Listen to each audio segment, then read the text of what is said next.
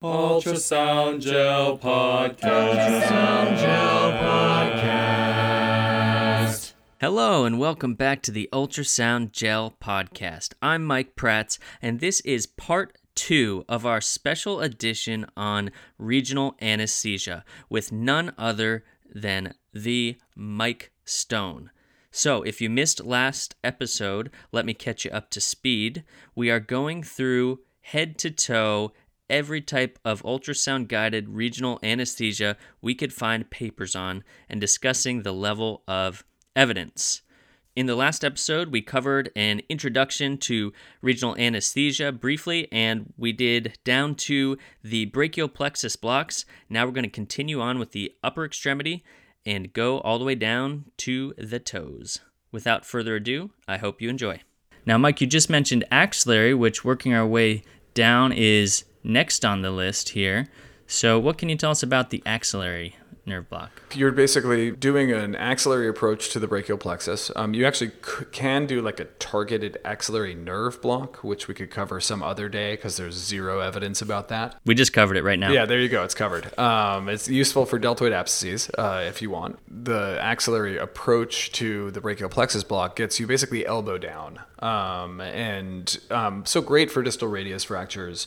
Probably the main thing that I'm using it for at this point. And you have so many options with the distal radius, whether you want to do a beer block, which seems to be a relatively ancient technique at this point. We did some of them when I was in residency, but I haven't seen one done in years. For listeners who aren't familiar, you put an IV in the hand distal to the injury. You pump up a double blood pressure cuff, a pneumatic cuff, and you inject intravenous lidocaine without epinephrine, and the arm goes numb, and then you slowly let the cuff down so that you don't flood patients with lidocaine into their circulatory system. It works amazingly well, but there's a lot of gear involved and a level of comfort that a lot of folks don't have. And then hematoma blocks are probably still my go-to for most distal radius fractures, but if they don't work terribly well in the elderly, they don't work terribly well in younger patients, and if you're not doing procedural sedation for it, an axillary block is a great rescue or alternative approach. So, these work well blind. The traditional approach is to go transarterial and to just go out of plane approach, feel the pulse of the axillary artery, and just go straight through it to the other side and inject. I prefer to do this with an ultrasound guided approach where I'm going posterior or deep to the artery, but not through it. Just seems unnecessary with ultrasound. And if you do the traditional approach, I remember that it's actually harder to get the musculocutaneous branch in that point, so you will miss some of that innervation if you're just going around the artery. Absolutely true. Although in the days of old, flooding like 30 mLs into that compartment, it works pretty well for still getting the musculocutaneous. You use quantity to overwhelm your lack of accuracy, which was really the sort of mainstay of these landmark approaches. And if you look at our anesthesiology colleagues, they're often still using much higher volumes than we are because of a holdover from those days. So yes, volume will help your sloppiness in terms of needle placement. I don't think you need that much, and you can, as you're quite aware, you can do a focused injection of the musculocutaneous nerve on the way out after you've gotten your sort of brachial plexus around the artery. Now, regarding the evidence here, there actually was a study comparing the beer block to an axillary nerve block, and this was from the late 90s, not super recent, but it showed that there was a higher satisfaction with the axillary nerve block, but overall they had worse pain. The study authors concluded that it was at least well tolerated and could be an option if you can't do a beer block. So, and that was, I think, an N of 75. So that's better than a lot of the other evidence we have. But there's been more recently cases just showing that this can be used in the emergency department or other places. All right. Forearm blocks. We're going to lump all those together as well because you can hit the radial, the ulnar, median for all sorts of different things.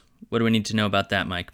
High yield way to get the hand numb. If it's just a hand injury, This is, I think, a go-to way to do it. You're blocking the nerves in the mid-forearm. It's analogous to doing an anatomic wrist block of the median, radial, and ulnar nerves, except it's more comfortable for patients, and I think in my experience it works better. Don't be fooled into thinking that you're blocking the forearm so you get some anesthesia of the forearm. The cutaneous innervation of the forearm comes off earlier, so you're really just getting the hand, and you'll miss that little triangle between your thenar and hypothenar eminence on the hand even if you do all three, because that's musculocutaneous nerve distribution. So don't be bummed. If you get a big thenar eminence laceration, this is doing a median nerve block. I would do radial too, just for overlap. Will get you great anesthesia, but if you miss that little proximal end into that triangle, that's not your block. That's just because it's musculocutaneous. Super high yield, I use ulnar blocks in the forearm for boxer's fractures that need reduction or are just really uncomfortable, and median blocks for typically lacerations. And a great entry block. I mean, it's analogous to doing an anatomic block at the wrist, so you're not, there's no significant increased risk with anything. In fact, you're probably decreasing risk by not injecting a bunch of anesthetic into the carpal tunnel when you're doing the median approach. And a lot of the studies have centered around pain control for hand conditions, whether they be fractures or lacerations or injuries. And there's actually a few good studies on this, using this in the emergency department. And most of these studies, they just go ahead and block all three of those, regardless of where the injury is, because I guess there can be some overlap, and they just wanted to make sure they had adequate coverage of all of these patients. And both in pediatrics and in adults, this not only seems feasible, but it does seem to have good analgesic control for these, although there was no control groups to say it's better than anything else that you do. Regarding using it for fractures, like you've mentioned, that's mostly just case reports at this point. Absolutely. I would give one shout out to Appa Sahoni, whose fellow project, and granted I'm biased because I'm on that project, was to randomize people to either a sham block with saline or a real block with anesthesia. Basically, subjects who were volunteers, aka residents, had their forearm nerve blocked and their wrist blocked on the same side.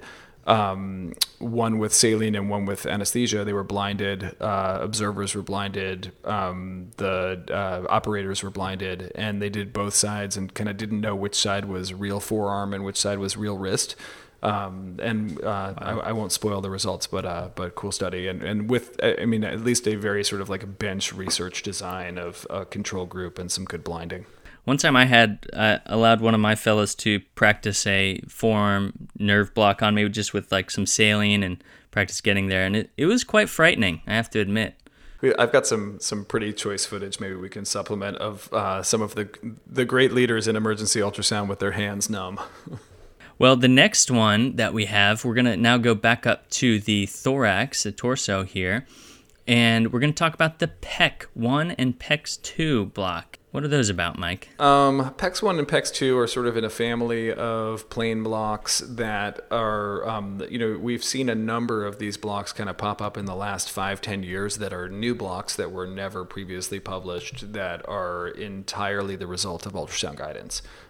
So the ability to see these fascial planes and put anesthetic between these planes where these tiny nerves run them, where you may not even see the actual nerves.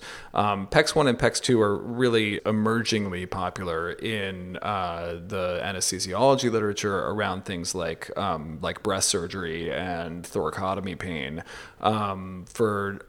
In the ED, breast abscess and axillary abscess would probably be the only indications. I think I've done maybe a total of 3 to 5 PECS blocks for big axillary abscesses that I didn't feel like I could really get a nice local infiltration control on with some just, multimodal analgesia. So, interesting. If you're good with in-plane placement, this is all, they're very clear planes. They're generally superficial. You can use ribs as a backstop, so you're not really worried about getting into pleura. You'll see some stuff on, I'm assuming you found some case reports in the ED literature, but probably not much else. I actually couldn't even find any case reports. I only found on the Highland website, I found like a discussion of a case and with some photos and ultrasounds, but couldn't find anything published on this actually. So maybe, hey, if you're doing this, just shoot out a quick case report. Easy publication for somebody. Yep. All right, now perhaps a sister block, the serratus anterior, kind of similar to what you're describing, but this one seems to be a little more popular now. I think a serratus block is a great block to learn. You're basically just depositing anesthetic either between latissimus and serratus or between serratus and rib. And for multiple rib fractures, the nice thing about plain blocks is they really spread not only, between those layers, but also typically kind of cephalad, caudad. So you'll get multiple levels of analgesia with a single injection. And super popular block as an alternative for things like a thoracic epidural or paravertebral block for rib fracture control. And, those two are pretty scary for folks who don't do them, and certainly, I'm not dropping epidural catheters into people in the ED. Serratus is a great block, lots of volume, low concentration is fine, but you really want a lot of volume for these plain blocks. And I have a bunch of anesthesiology colleagues who love doing these for rib fracture control. They'll even drop a catheter in and then just be able to kind of rebolus people as they need. Yeah, and one thing that I've encountered, I had a case where wasn't getting really good analgesia, and I found out it was because most of his fractures were posterior. So I think that I looked that up later, and it seems like serratus may not be as good for posterior rib fractures in some patients. So we'll get down to it, but maybe an erector spinae plain block might be better for that indication. Totally agree. As far as evidence here, although people are pretty amped about it these days, I only found a few cases that are examining this. I do know that there are some studies in the works of looking at sort of a protocolized patients getting these blocks for multiple rib fractures. So hopefully more to come on that front. Similarly, intercostal blocks. Now, Mike, I don't know if you know this, but as far as I could find, there was only a single case report published on this, and you, my friend, were the author. So yeah, congratulations. Discard that one immediately. This was. I'm dating myself as a dinosaur, but we there really wasn't a description of serratus anterior, or at least not in our knowledge when we did that ultrasound guided intercostal block. If you had a targeted individual, if you had one rib that was broken, I think it'd be a great way to go. It's nice to use guidance just to make sure you're not getting into pleura and avoiding the neurovascular bundle. But since the advent of serratus and erector spinae, I don't really do intercostal blocks anymore. So let's move to erector spinae. Yeah, I do these blocks. These are when they work, they're kind of like the ketamine of regional anesthesia. They work for like so many different things, and the results can be pretty dramatic. You're basically going just onto the transverse process of the vertebral column. The traditional approach is right around T5, but you can go higher or lower, and the anesthetic will spread higher or lower depending on where you're going. And you're just lifting the erector spinae muscles off of the transverse process. It's a relatively simple block once you've done one or two of them. And even though it can sometimes be a somewhat deep block, you're really just bringing a needle tip down onto the transverse process. It's not like there's a whole lot of stuff in the way, and certainly you're not worried about things like pneumothorax or arterial puncture. So it's relatively low risk. Rib fractures, definitely the thing that I use this the most for, and it does work very well for posterior rib fractures. I've been excited about the concept of it working well for renal colic, and I've had mixed results. I've had a few cases where it's actually been pretty sweet, and then I've had a few where I either had minimal relief or really transient relief. You've seen there's a couple of good YouTube videos from Ki-Jin Chin about erector spinae plain blocks, and everything from occipital neuralgia to low back pain. I mean, literally everything from the head to the toes, thoracotomy pain, abdominal incisions. I mean, from the head to toe, depending on where you do the block, there's apparently some efficacy, but I think as we'll get into, the literature is probably not supportive of that just yet. So is this a good block to do before an ED thoracotomy? Yeah, typically that's step one, right? As you roll the patient, drop the block in, wait about 40 minutes for it to work. Yeah, sort of like using ultrasound for a crike. Hold on, everybody. Let's take some time here. Let's get set up. Got to boot up first. It hasn't been charged. Yeah. Well, yeah, as far as the evidence for this one, there are some case series and then a few scattered reports using this for renal colic or even appendicitis, kind of like you mentioned. It's all over the place, but very promising and exciting. Yeah, it's cool stuff. From here, we're going to jump to suprascapular block. This one, I started doing the blocks for shoulder dislocations, interscaling like we talked about, and then I came across suprascapular, and I get the impression maybe that was what was done previously. And it's a little bit unclear to me when you choose one or the other. So suprascapular block will get you anesthesia to the posterior aspect of the shoulder. I think we may have written up a case on getting a good shoulder reduction with the suprascapular block, but it was because the resident was really surprised, as were we, that it worked. The place where this is tremendously useful is adhesive capsulitis and frozen shoulder. And, not a common ED presentation, but, when you see somebody in the ED because their adhesive capsulitis is that painful, those patients are miserable, and there's very little you can throw at them that makes a big difference unless you really want to give them a hefty dose of opioid analgesics, which is only going to be temporary anyway. My experience with this in a handful of patients with adhesive capsulitis is you drop a block in and come back to them 10 or 15 minutes later, and they're literally like moving their arm and waving at you with it. And like some of the best, highest chance of receiving a hug from a patient, which might be a good or a bad thing depending on the patient. But people are tremendously relieved with this block. And some of my friends in the physiatry and MSK ultrasound space swear by this for adhesive capsulitis. So not just an ER doc N of 5 experience, but it's something that's being used pretty commonly in physiatry practice as well. I found a study on this that looked at comparing the suprascapular block. It was a study that used suprascapular versus procedural sedation for shoulders, and it was 41 patients, did show a reduction in length of stay, but no difference in satisfaction. So similar to the interscaling article. Then there was also a study that showed intra-articular compared to suprascapular block. So intra-articular injection for shoulder dislocation. The suprascapular block came out worse in that case, worse for pain control at least. Then I found this really cool case report where a guy dislocated his shoulder, came in, they did an interscaling block, dislocated his shoulder a second time on a second visit. They came in, they did a suprascapular block this time, and they asked him, which did you like better? And he seemed to like the suprascapular block. So interesting report there. That sounds definitive. That's one guy, but he speaks for everybody. All right, a few more here. Transversus abdominis.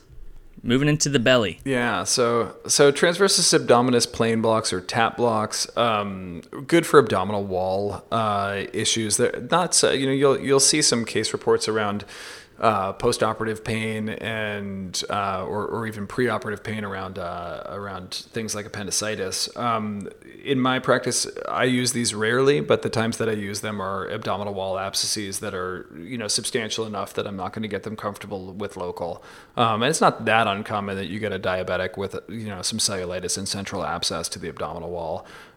So you're doing it's a plain block. It's between the internal oblique and the transversus abdominis. We're not going to go into the techniques, but large volume, dilute anesthetic. It's really an abdominal wall and sort of parietal peritoneum, if you will. It's not going to get you visceral pain control. My anesthesiology colleagues who are big into regional, most of them for abdominal issues are doing quadratus lumborum blocks. So like either a QL1 or a QL2, and they're not really doing tap blocks as much. That said, there's some folks and some institutions where you come out of your general anesthesia after your C-section or after your appendectomy, and they'll put a couple of tap catheters in, and then they can just bolus you for ongoing pain from there.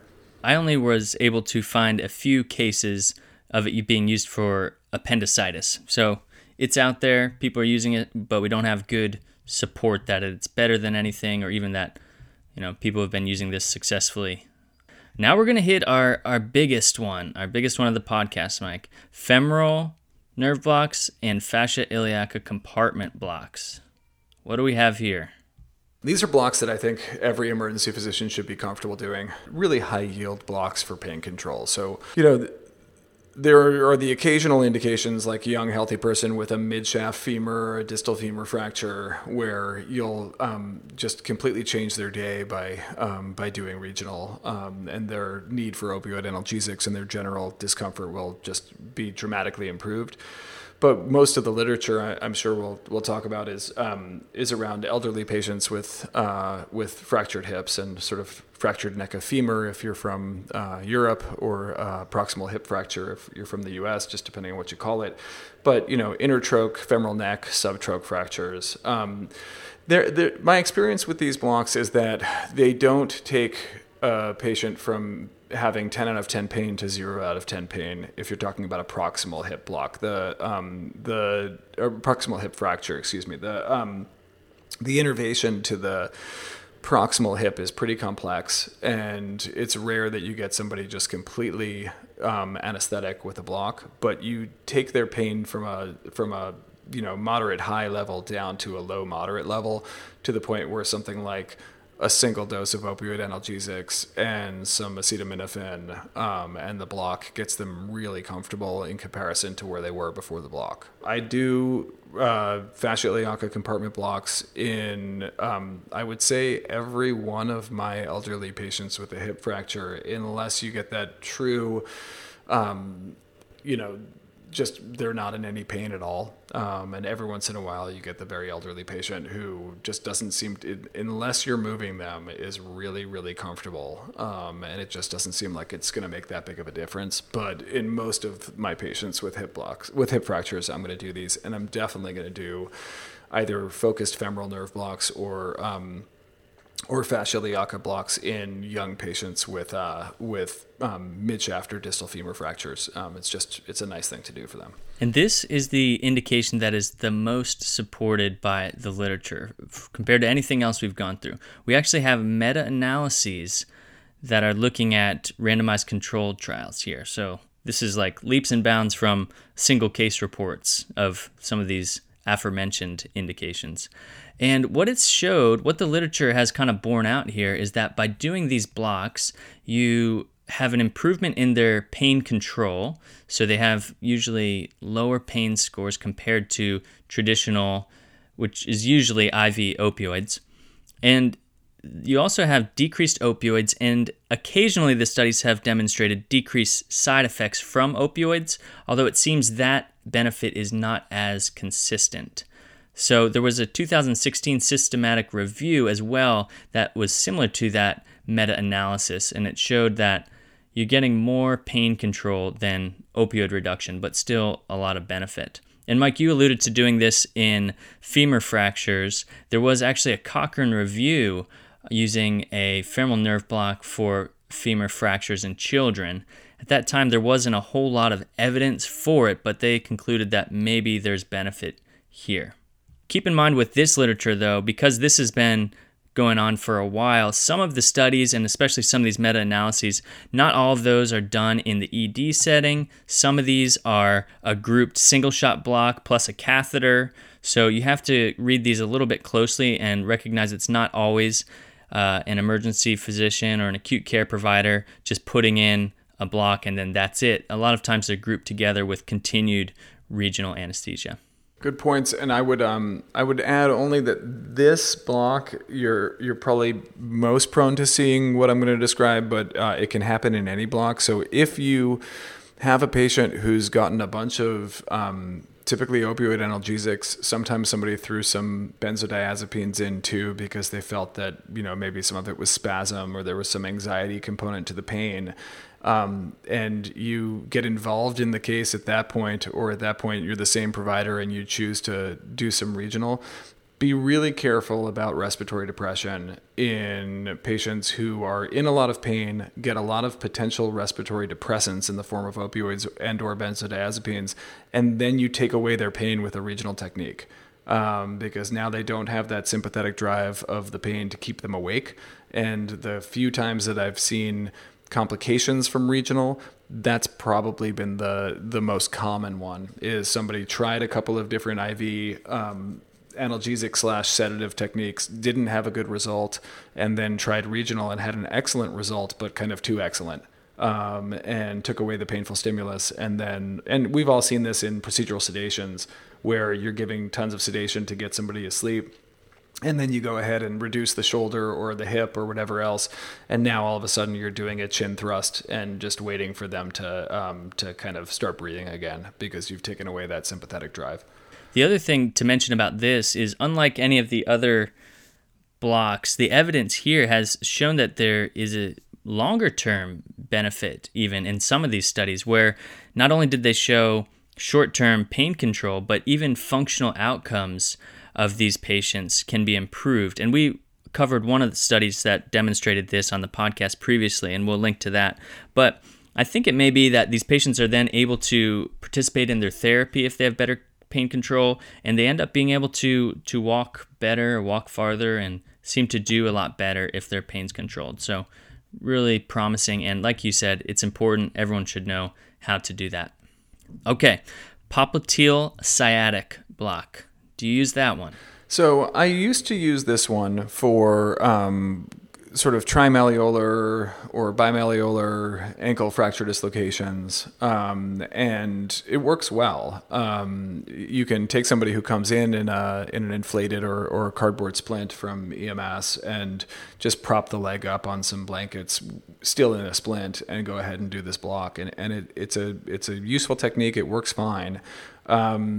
I really don't use this block much anymore for ankle fracture dislocations because I'm doing more intra-articular for trimalleolar, bimalleolar fracture dislocations and finding that it works really well.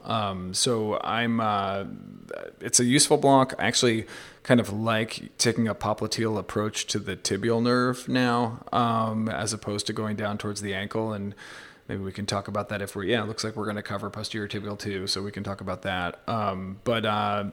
Yeah, I mean, it will get you, just in terms of innervation and being complete in the description, it gets you basically everything from the knee down, with the exception of the skin over the cutaneous innervation over the medial lower leg, ankle, and foot. So the saphenous nerve is a branch of the femoral nerve, so you'll miss that, but everything else below the knee, you'll get numb with a sciatic nerve block.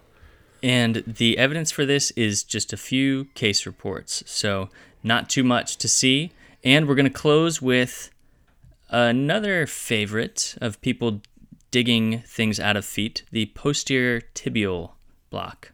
Yeah, this one is such a high-yield emergency medicine block. I mean, anybody who's tried to dig a foreign body out of the foot or, repair a plantar laceration, they're refractory to local injection. I always joke that this is like the one that gets you that flop sweat during your procedure where, like, the patient's miserable and you're miserable and the whole thing just stinks. If you're able to get them numb regionally, these turn into really straightforward, rewarding cases. So calcaneal fractures, sole of the foot, plantar foot lacerations, and foreign bodies in the sole of the foot. Those are the indications that I use this for. And you can go just proximal to the medial malleolus, a little bit higher, maybe 3 to 4 centimeters higher than that, if you want calcaneal nerve analgesia as well for calcaneal fractures. But I learned a tip from an anesthesiology buddy of mine that getting the tibial nerve just past the popliteal fossa after the split from the common fibular or peroneal nerve, you're within a sheath and the anesthetic just lasts longer, and it's much less of a regional infiltration of the nerve and much more of a peripheral nerve block. And it just the duration of anesthesia is much longer. So I like doing them up more proximally now. They work great doing them more distally. So again, as sort of an entry level gateway drug block, I would say it's a great place to get started because it's better than injecting the sole of the foot.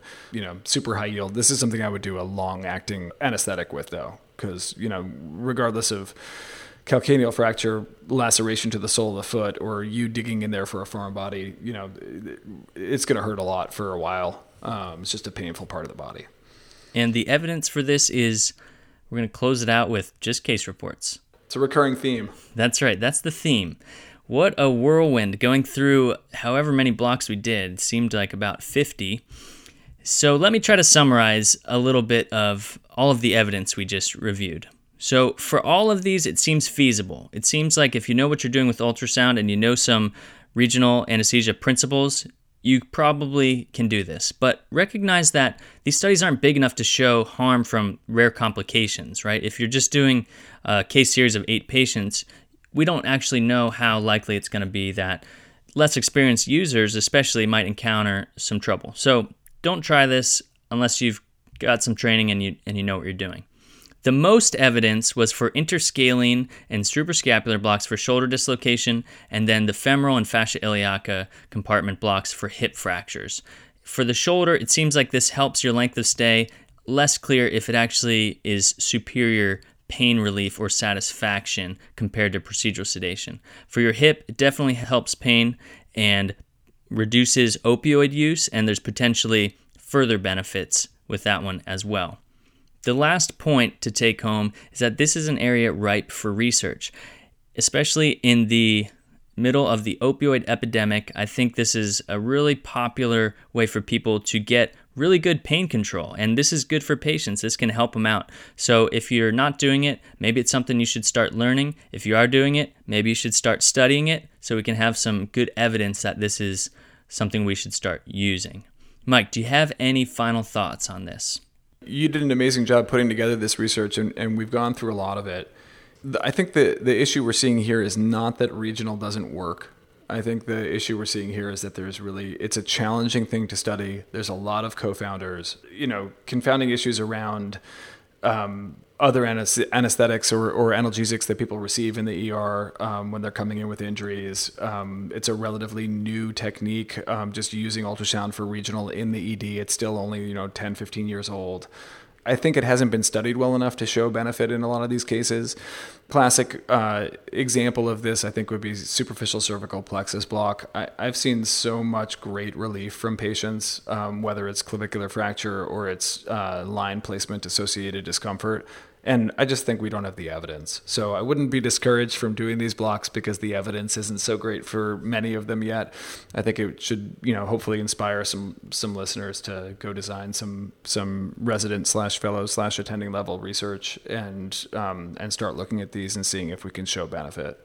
Now, don't be discouraged that you don't know how to do these or you had no clue what we were talking about. I'm going to include a lot of resources on the blog post associated with this, and that will have a document with all of the references we discussed, kind of divided by the indication in the block we were talking about, as well as links to some really helpful websites that you can find how to do these and see some more pictures.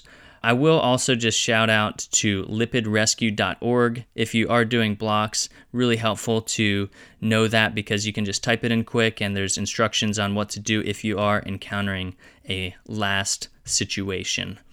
So with that, I will thank all of the authors that participated in this research. It's really helpful to keep moving this forward because I think there are a lot of benefits that remain to be seen. And thank you, Mike, for joining me. It's been really great. You dropped a ton of pearls on this, so I really appreciate your time. It's been awesome being on. Thanks so much for asking. Of course. And thank you, the listener, for continuing to listen to our podcast. If you want to find out more, you can go to ultrasoundgel.org. You can check out our Facebook page or feel free to send us a message on Twitter. We look forward to hearing from you. And until then, we'll talk to you later. More pressure, more gel, more pressure, more gel, more ultrasound gel podcast. Pressure, more gel. Beautiful.